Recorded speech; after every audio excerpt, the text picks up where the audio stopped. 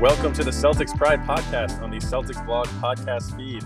Your Celtics Pride team, as always, myself, Adam Otenko, my twin brother, Josh. What's up, Josh? What's happening? What's happening? Mike Minkoff, what's happening? How's it going, guys? Sorry, my supposed voice to doesn't go up there. My voice doesn't go there. Today on the podcast, we're going to review the last 4 games the Celtics played. We're going to talk about Brad's lineups in preparation for the playoffs. We're going to touch on why Marcus Smart wasn't really in the running for Defensive Player of the Year.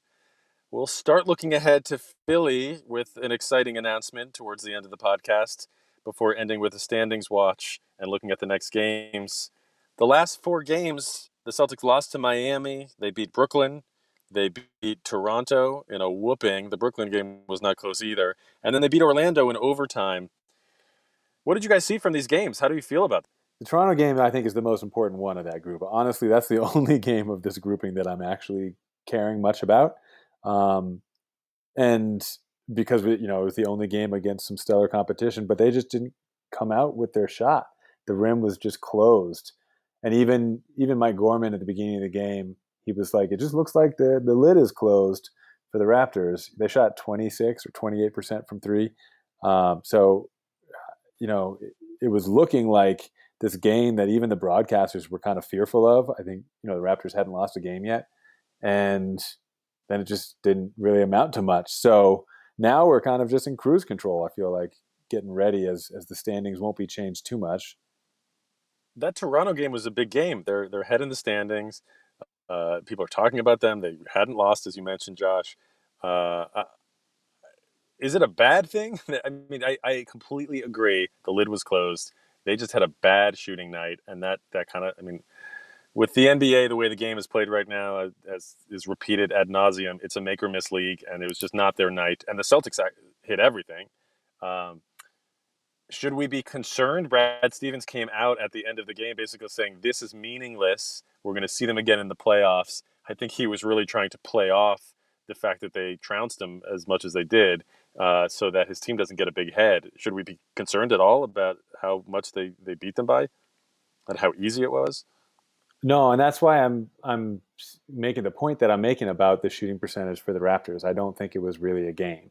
So I think, Brad's right to play it off like that. If the Raptors come out and shoot the same percentage as us, or as they normally do, it's a whole different ball game, and now you really have a game that you can analyze. But it's difficult to analyze that game much, I think. And that was the only one in the last week that I really look at, besides the Miami game, right, which exposed a fatal flaw of the Celtics that we've been talking about a lot on this pod. Yeah, I think I'm trying to figure out which game it was, but I think the real, from my perspective, the biggest thing that emerged from the past week was that Time Lord got unburied from the bench and has returned as kind of a regular rotation player, which, given the struggles that the team has had in defending big men, I think is going to be essential. I'm still completely perplexed as to Shemi Ojale's involvement as a regular rotation member, but I at least relieved after I think it was the first 3 games of this bubble season to finally see Rob Williams emerge and play at least like 15 or so minutes a game. Yeah, out of nowhere. It shouldn't have been nowhere. With a smooth free throw stroke as well, and a little short jumper. His field goal percentage has been excellent, and he's integrated a 10 to 15 footer J that was just not there. His form looks a lot better. He looks super confident on his free throws, as you said, Mike. And my question, as I asked on the last podcast before Time Lord started getting this run, is where is he? Why is Brad Stevens not playing him? Why do you think it took so long for him to get off the bench? That's what I'm saying. Out of nowhere. Why? Like that? I'm a little disappointed right now. Obviously, I don't understand what's going on behind the scenes. Maybe he needed to prove something to the coaching staff before they could play him over Cantor. But I'm saying the same thing. Why isn't he out there? And I'm a little perplexed as to why Brad is just so experimental. It seems like with his lineups. Like, what do you, like? If you know that you need Rob Williams for the playoffs, and that's why you're playing him now, I would assume that's why you're playing him now. then where was he in the beginning of the bubble games? And kind of the same for the Ojale versus Romeo conversation. Josh, is this startup for the bubble? Isn't it a little bit like preseason where you're kind of seeing where everybody is after the time off? You are reevaluating to some extent. You just need to do it a lot faster. And No, typically, when that happens, you're relying on veterans more than younger players. No. no, because they got 8 games to figure it out. There is no preseason. There, like, Yeah, I simply there is agree. no preseason. So, and there's You a hear lot of that? teams that are Josh and I trying. agree. That never happens. There's a lot of time. There's a lot of teams in the bubble who are experimenting still, and because guys are playing for their lives, for their next contract, etc. But like Stevens has even said publicly, we're going to play our guys, and some guys aren't going to be able to play. And then throughout the year, we saw this from him before coronavirus shut things down. Is he would experiment. He wouldn't play these 2 guys for like 2 or 3 games in a row, and he'd play these other guys. And he was giving everybody an opportunity for the entire go. Like Javonte Green was still getting minutes. So, and I just don't like how that's continued in the bubble a little bit. If I'm Romeo, I don't know when I'm going in. I don't know what my role is about to be. He said in the media that I'm going to have a role in the playoffs, but now I'm not playing much when it matters. So, these guys need to start to have some expectations, I think, of when they're going to play or if they're chosen. And obviously, you play certain teams like the Rockets, some bigs aren't going to play, but I'm perplexed. Before we get to Romeo, I just obviously I'm playing devil's advocate with that question. Somehow the three of us all agree. Josh, I've been watching the same thing all year with Brad shifting things around. Let me try these guys for a few games. The Carson Edwards experiment. Players repeat over and over again that they need to know what their role is. And on this team, the bench, I don't think they know. So, from what we've seen, who should the bench be, not including Marcus Smart? Obviously, he's really a sixth starter in a sense. But typically, you need 9 guys, right? And you can switch that up in terms of matchups depending on your opponent in the playoffs, which will happen. But how do you want to see this looking, Mike? Let's start with you. So I think the Celtics bench beyond Marcus Smart the regulars should include Brad Wanamaker, Robert Williams, and Ennis Cantor. And then based on matchups, I would go with Romeo or Grant Williams or maybe even Javonte Green. I see no room, to be very clear, for Shemi Ojale. I don't see a nearly enough short-term value add for what Shemi can bring relative to either Grant Williams or Romeo Langford, depending on the matchup that you're trying to put him in for. And certainly the long term is way, way lower with him than either of those two. So it is dumbfounding to me that he has been a regular rotation player since the onset of this. He must have been like beyond exemplary in maintaining fitness and like staying up on everything to the point where the coach is like, we have to reward someone who is this on top of things, because Yeah. that's the only rationale I can come up with that makes any sense. Because you watch the games, and as Josh likes to say, it's like, how does someone get to the NBA without having learned to dribble better than a high school level? Like he puts the ball to the floor and immediately loses it off of his foot or his defender's foot before he gets to the free throw line. Um, at a, he's hitting some 3-pointers now, and that's literally the only positive he has on offense. And no, you're right, Mike. As a coach, you always have guys like that you're going to reward. But at the NBA, you don't need to do that stuff as much. You don't, And not with 8 games left before the playoffs, when you've got yeah. to fine tune and get your like elite lineups ready to go and familiar with the guys that they should be playing with in high leverage moments. And if Shemi Ojale is out there for high leverage moments, then we're not putting our best foot forward. So Adam asked Mike, where does the bench start after Marcus Smart? And you listed 6 guys. So let's try to be more specific. If you're going to choose like the next 2 after Smart, Who would they be? No, I listed three main rotation cogs, which would be Wanamaker, Rob Williams, and Enes Kanter. See, I got Grant Williams and Romeo Langford as my next two after Smart. So wait, Josh, who are I yours? think that's misguided. List them. Josh, who's your bench? My bench is Smart and then Grant Williams and then Romeo Langford. Those are the first two ahead of Rob Williams, ahead of Kanter. Yes, I'm disappointed with Wanamaker right now. I think he's turning the ball over almost as much as Semi Ojeleye, and I think he's one of the guys who's glaringly not supposed to be out there. Obviously, Cantor's great, but in certain matchups, you'd rather have someone like Robert Williams. And I always go back and forth between Kanter and Rob Williams. The last two games, Robert Williams has been playing way better than Kanter did. So, and people talk about his defensive IQ and lapses and positioning issues. And so I'm not going to take either of those guys. I think the guy who's shown defensively that he can be trusted is Romeo, and the upside with him and star potential with him is so much that I think you have to put him on the court. And if you got other guards who aren't really hanging, like Wanamaker, in my opinion, I would put him out there and I would have somebody else run the show. Like you've got Gordon Hayward, you've got Jaylen Brown, you've got Tatum. Give those guys reps as that lead guard to set things up. If you've got Romeo out there and you're down a point guard, or have Smart do that. But and then obviously the most trusted guy on the bench, I think, is Grant Williams, in terms of a coach that wants a player out there who's going to do everything that he's supposed to do and be in the right spots. And he's in his threes at a decent clip.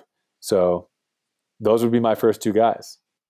Wow, I totally thought we were going to again be in agreement here, but clearly Josh had to come out and say something that is pretty ridiculous. Before I get to that, let me just say, so Robert Williams, obviously, I think I want him playing no matter the matchup. I want him in the rotation. Wanamaker is my backup point. I want to say point guard, but obviously Marcus is handling the ball a lot with the backup unit. Wanamaker passed the ball on a fast break. Did you guys catch that? Seen it before. Rare sighting, but I've seen it before. I did catch it. He also dunked against Orlando. He dunked in the fourth quarter against Orlando. I didn't know if I'd see that ever either. A week of first for Wanamaker. Yep. So Wanamaker, Robert Williams, Kanter comes in when we've got beefy bigs. Otherwise, I'm not sure if I'm playing him at all, especially against small ball lineups on the other side. And beyond that, I mean, unless we're playing the Bucks, I don't want Ojeleye playing. Are you guys comfortable playing Ojeleye against the Bucks? No. Not even as a Giannis stopper. Not if that is what is rationalizing Brad playing Ojeleye now. I genuinely think it's detrimental to the team for Ojeleye to be playing. Period. So, no, I'd rather I was. I mean, before we kind of fired things up, Josh and I were kind of shooting the what, and I was like, let's just get Rob Williams out there as our Giannis stopper. Like, I don't really know what our best options are, but Shemi is not so above and beyond as an option there. I suppose he's some fouls that we could throw at him, but he should be still a ladder option once we've tried some other things first. He's ranked in the top 5 in the NBA. I think it's in defensive field goal percentage or something versus Giannis one-on-one. Ojeleye is number 4. There's some metrics that say that Ojeleye is elite when it comes to stopping Giannis. As elite as you can be considering the circumstances. But so I would play him against that team in a series, especially that's several games long. You'd want a player like that on your roster. But I agree with Mike. You don't need to be playing him in these other games. I mean, it's great that he's, at least a little bit reliable with his 3-point shot now. That's still hit or miss. But, I would say that's a net positive for him. Whereas just the fact that he's turnover prone is a major issue. So my 8 guys: Smart, Wanamaker, Rob Williams. You can play Ojeleye for 5 minutes. You want to play Grant Williams for 5 minutes? Fine. I would play Ojale against Giannis. I think he is good enough, and you need somebody to really muscle him. And Ojale's been great at it. Josh, what you said about Romeo Langford and Grant Williams, like just because Langford has a future, and you know how much I love Langford, and he's played well recently, and I mean, I've loved his play recently. I think he's a great individual defender. I've loved how he has with the bad sort of backup units based on how we've just defined it. He's taken a lead as a ball handler. He's passing the ball. He's still not hitting his threes, but his shot's looking a little bit better. I love Is it Romeo. I don't think form wise, yes, form wise it is, Yeah. really? and he's taking shots with more confidence. Yes, it's look. I'm grasping here. Okay, I want his shot to improve, and I think it I will over look. time. But I Josh, like Romeo, but that shot is still not pretty.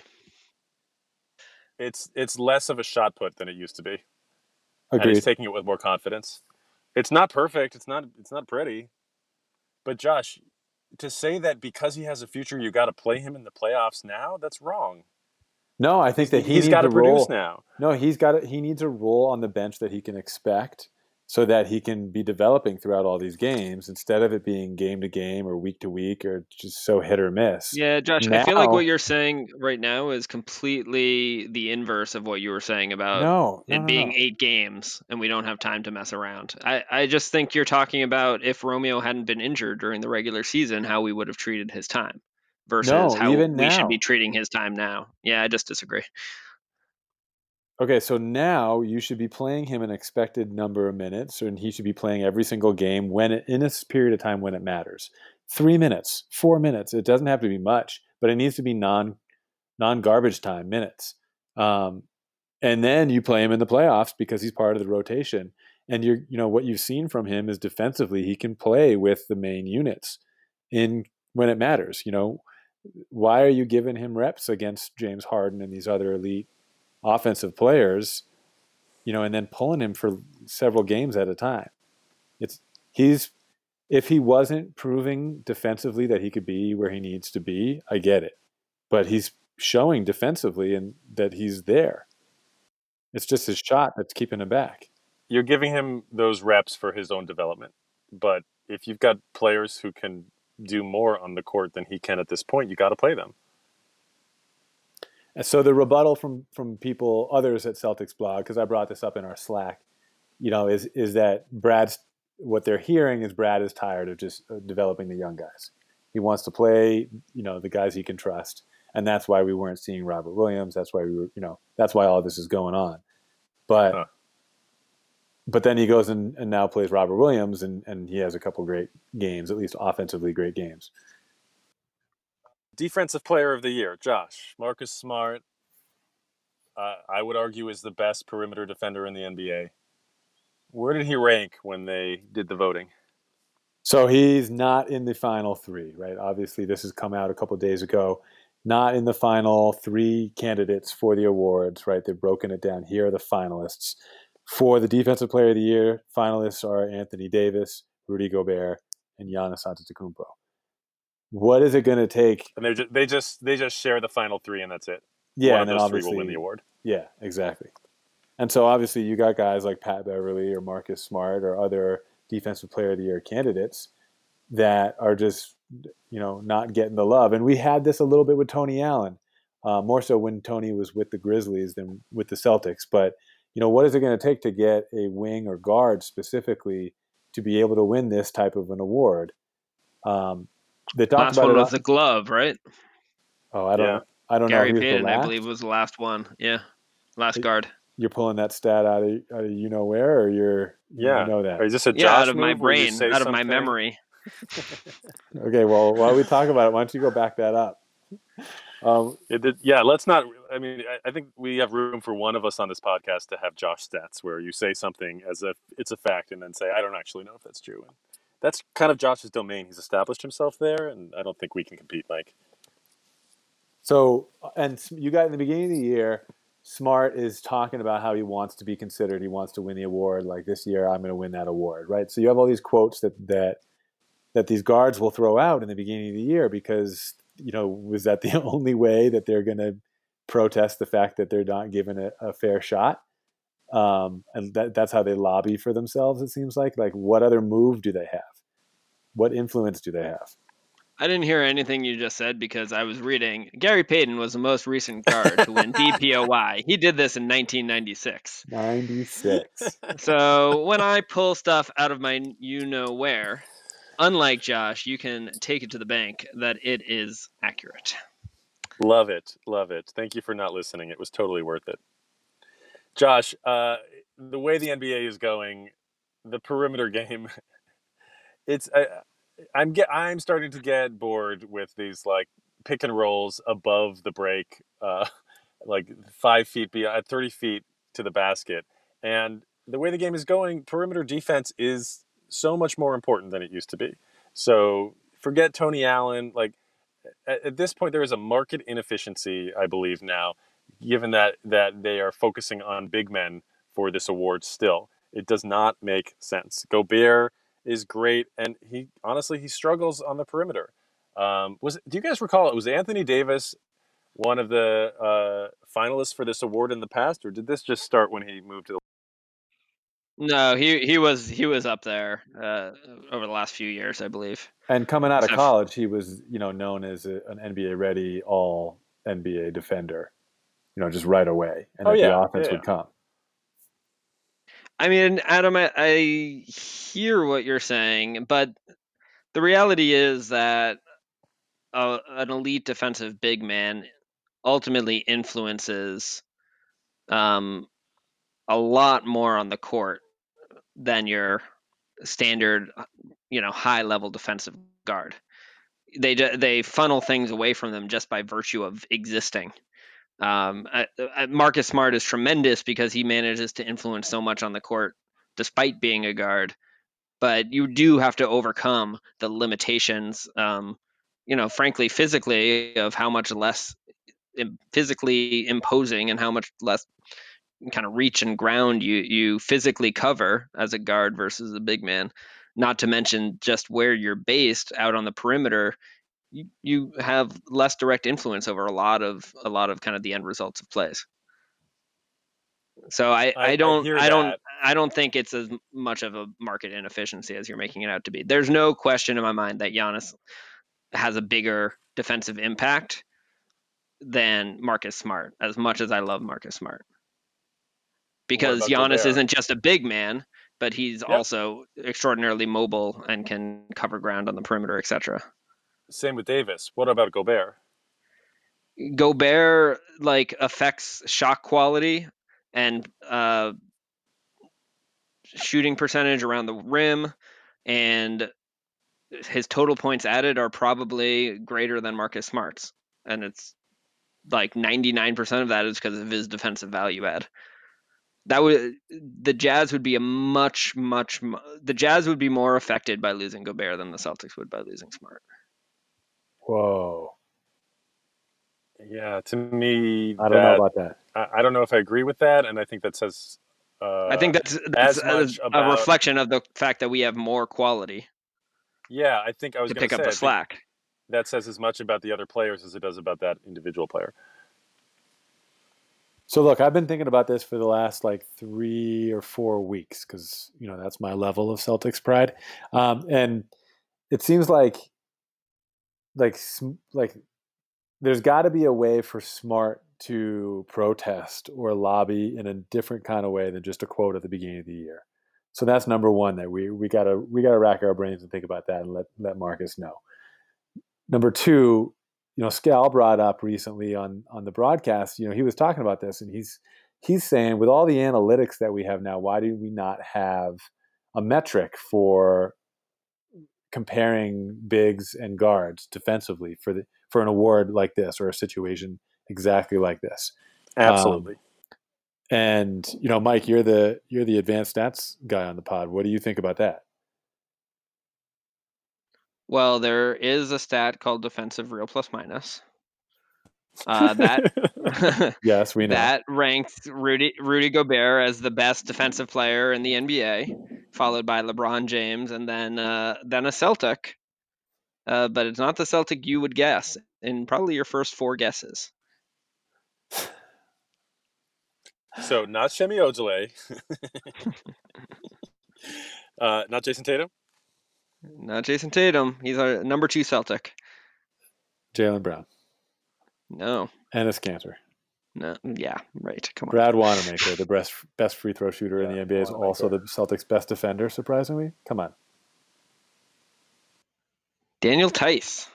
Oh, Number 3 in the NBA, according to this. Granted, number 4 is Nikola Jokic. So I'm not sure how valuable this stat is. But how do we adapt this stat to compare a guard versus a big? Like that's number 2 that we need to figure out. All right, number 1, how does Marcus lobby, or how does a wing lobby for Defensive Player of the Year, besides the quote in the beginning of the year? I just really enjoyed the part of that interaction where Josh asked the question without knowing anything about advanced stats, and Mike said, "Well, actually, this thing exists." No, I know about real plus minus or defensive plus minus. I understand that, but there isn't a stat, like Scal is saying, that stat does not exist.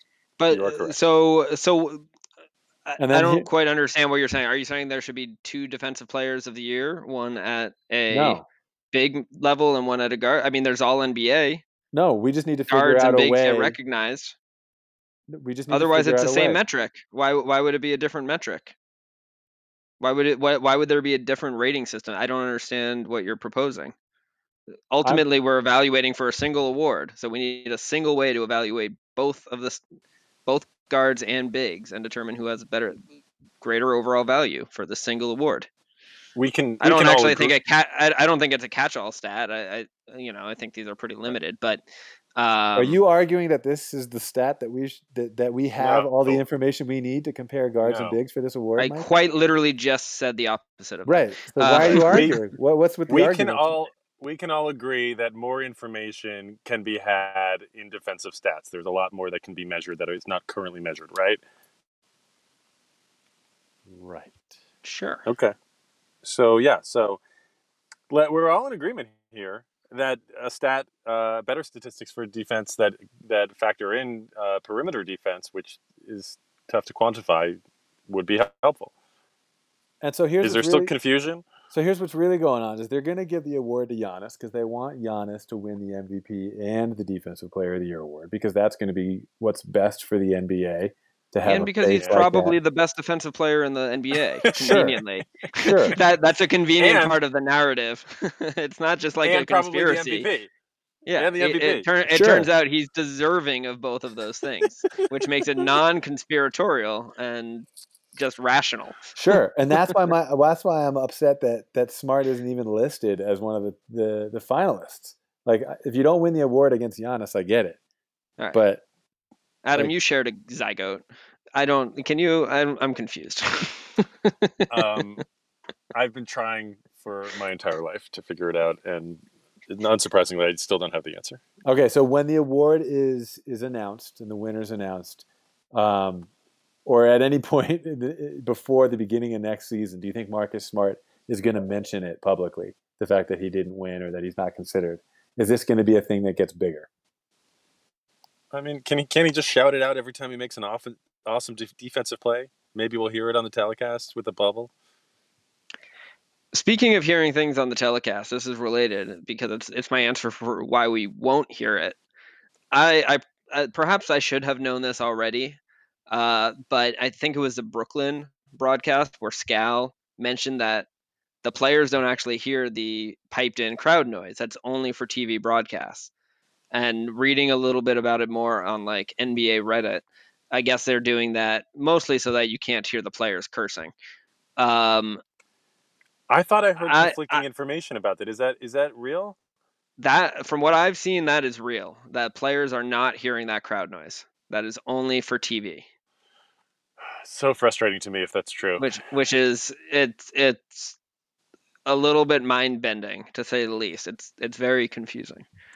Red Auerbach is rolling over in his grave. Yeah, but he started rolling over in his grave. Which is why we would not hear DPOY getting shouted by Marcus after every steal or block. But Adam, this is the only place to talk about this. Yeah. Red Auerbach started rolling over in his grave when the mention of cheerleaders on the Celtics sideline came about. What is he thinking about this whole deal? Like this is the antithesis of everything that he thought was pure with basketball, and this thing that he basically had a hand in creating. Yeah, I mean, I get that it's weird that this is like a practice environment, and I love it, and I want to hear everything, all of the trash talk, everything that's going on. Have somebody with a bleep button. There's ways to resolve this. You don't have to pipe in stupid music and crowd noise. I understand they're trying to fix. Yeah, well, I was gonna say, they're. My understanding was that they were piping in the crowd noise to the teams to try and make up for the fact that there's no home court advantage. That would make some sense. Even I wouldn't love it, but it at least would make sense. I mean, I watch these games and I think about the '92 Dream Team practices, which were supposedly the greatest games. Like one of those practices was the greatest game ever played. It's a totally different way of experiencing the NBA as a fan, and I think it's super cool. And they're messing it up. They're losing an opportunity. They're messing it up. I think they're doing a pretty good job. No, they're doing a great job, but in that respect, I think they're messing it up. I don't think they should be piping in noise for the audience at home. I think that's the wrong move.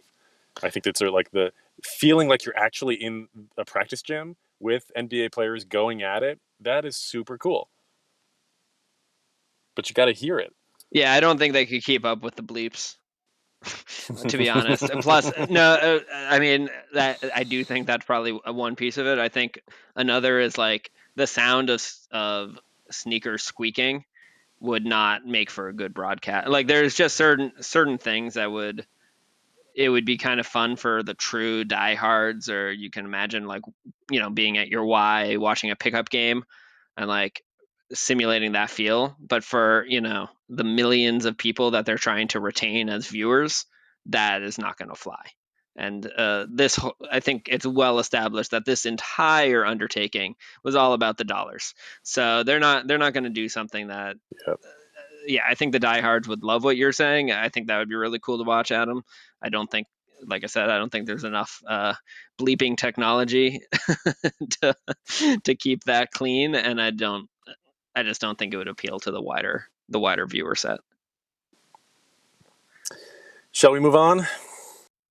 Yeah, this has been a good podcast so far. A lot of like good complaining. It kind of brings me back to the old school Boston sports talk radio, like the Ted Sarandis days of like just call after call of just whining and complaining. We don't need callers. We can do it all by ourselves.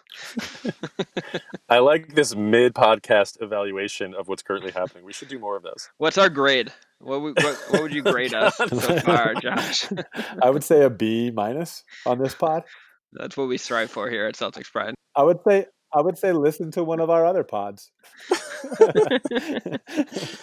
I love that a B- is a good grade, Josh. That raises other questions. Oh no, not a good grade. Okay, looking at the standings, the Celtics are firmly in third place. You got Indiana and Philly as we are recording this on Monday night. Indiana and Miami playing each other. That game started a half an hour ago, and they're fighting over the 4 seed.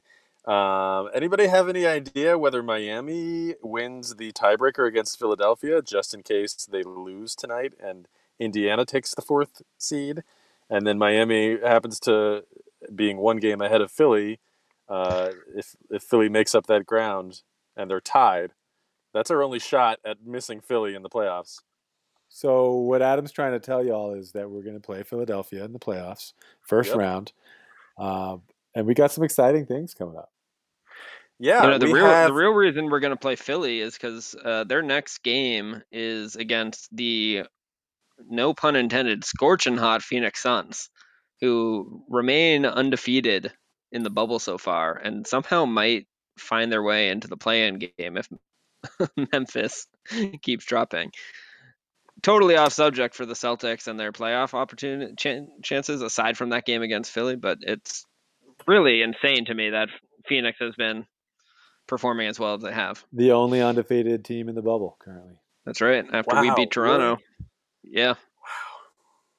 And so they're a half a game back of Portland for the 9th seed in the West. Half game back. Yeah. And that doesn't matter as much. Well, I mean, I guess that would matter in terms of the 8-9 matchup. But Phoenix, Portland, that's really interesting. I Actually, thought that Phoenix is was tied the with only San thing that Antonio. mattered to you, Adam. That's our Memphis pick. That gives us like a 0.03% chance of bumping up to in the lottery if Of Memphis drops course, out. of course, I want Memphis to be the ninth seed. That's better. But I expect Memphis to lose, whether they're 8 or 9, to either Hey, Portland, they could fall to Phoenix, or 10. San They could Antonio. fall to 10. Yeah, I know. I made a little note that yeah, that if given the chance, they could fall much farther down. Kind of like, is it Washington? Washington is 31 games behind Milwaukee, which is behind Charlotte, who hasn't been playing, behind the Bulls, who haven't been playing. You give them an opportunity, and they could have fallen into last place in the East against teams that are not playing. They're grandfathered in, right? Where they were. Can't they not Uh, fall behind teams that weren't playing? Isn't there that's right. something Yeah, that's quirky like correct. that? Yeah. That's why it's so funny. Yeah. Anyhow, we are likely to play Philadelphia. We are going to do our first ever cross podcast with the folks, the podcasters from the Liberty Ballers blog. It's the basically Celtics blog equivalent for the Philadelphia 76ers on SB Nation. So we're going to do a prep podcast to get everybody ready for facing Philadelphia that will come out before those games start. Playoffs start the 17th. Still not sure when the Celtics' first game will be. So that'll come out before then. And we're excited to learn more about Philly. Just quickly, without giving too much away in preparation for that, Ben Simmons is expected to be out for either the majority or potentially the entire rest of the season. He's out for the With rest of the year. It's official. definite. Yeah. Yeah. So, and that he's having surgery, right, Josh, for Yeah. that dislocated kneecap. And it sounds like Joel Embiid has a little ankle injury. He missed a game, or he's going to miss a game. How do you guys feel? Just give me one sentence. These injuries, how does it shift how you feel about playing Philadelphia, if it does? The bet I made last week is invalidated. That's my sentence. What was the bet? You and I bet, Josh, that I said the Sixers would beat the Celtics in a first round matchup. Yeah. That was before the Simmons injury. Yep. Mike says Philly beats Celtics in 2020 first round. Josh isn't worried about it. Yeah, I'm not really thinking about that bet that we made. It was an idiotic statement on your behalf to begin Oh with. no, it was. I Um, would have stood by that bet if Simmons was still healthy. We can't guard Embiid, but they don't have enough firepower around it now. All right. So bet is still valid, but Mike feels differently about it now. Great. Moving on. Josh, how do you feel? It really changes the dynamic of the series. It takes like all the wind out of the hot air balloon. I feel like for Philadelphia, I went, like just 2 days ago or a day ago, I was starting to think of questions I wanted to ask these Liberty Baller podcasters, and it was like I could not be more condescending and like competitive in the way that I'm phrasing these questions. And now I feel like I can't be mean in the way I like, especially with Embiid. Like he rolled his ankle after a layup, like kind of overrunning the hoop and then going to turn and stepping one last step, like to pivot and to get his momentum going against the stanchion, and his ankle buckled. And it's just like, God, anything that could go wrong is going wrong. Like the guy's getting injured against the basketball stanchion now. It's, like, and I mean, just the list.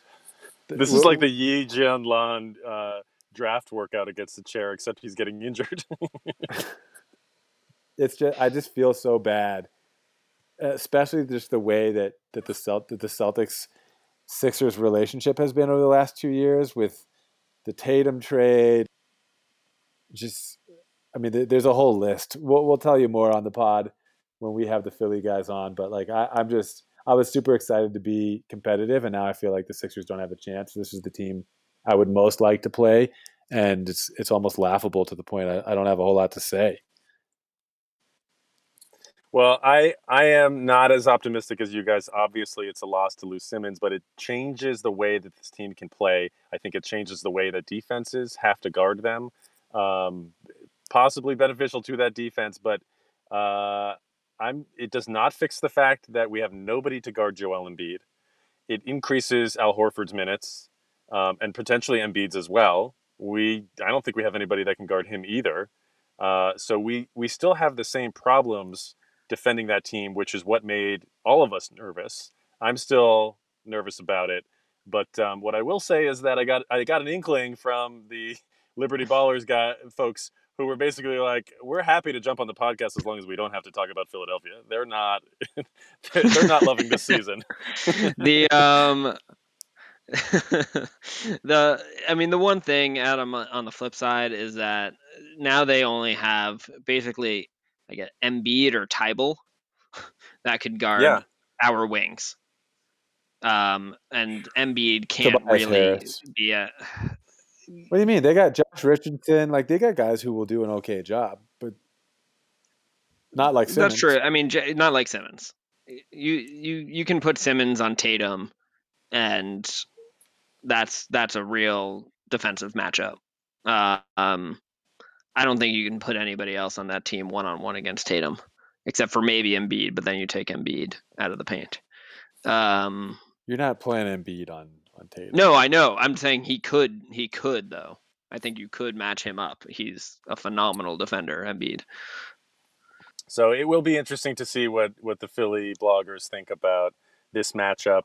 We will be asking them a lot of questions. If you want to ask a question, please send us your question via email at celticspridepodcast@gmail.com. That's celticspridepodcast@gmail.com before Thursday at 5 p.m. And we will ask your question to the Liberty Ballers folks. All right, what do we have left in the regular season? I think we got 2 games coming up. Is that right? We play Dregs. We play on Tuesday. That the one and only Memphis Grizzlies. Kind of as we alluded to earlier, who have been in a free fall for the most of the bubble after talking about how slighted they were by the whole play-in thing. They have a chance of missing the play-in, so good on them. And then we finish out our regular season on Thursday against the even more hapless Washington Wizards, who I think have already left the bubble. I'm pretty sure I made that joke last week. It's worth making again because they've been just non-existent. So 2 more scrimmages. Two more scrimmages. Yeah, these will somehow be even less inspiring than the Orlando Magic game was. And Mike, you make that joke about these guys actually already leaving the bubble. Terrence Ross left the bubble today. Like you got guys who are like they're like we're done. I'm leaving. I'm out. Like these Is games Well, there don't any? mean Did anything. he have an excuse? I don't know. I mean, I could be ragging on him and he could have a legitimate excuse. I don't know. But my first thought was like, oh, one of the Orlando players is left. Like they got nothing left to play for, and he has a contract. So the Wizards. Reports are that it's for non-COVID related medical tests. or you're gonna feel like a jerk if that's something serious. I know, right?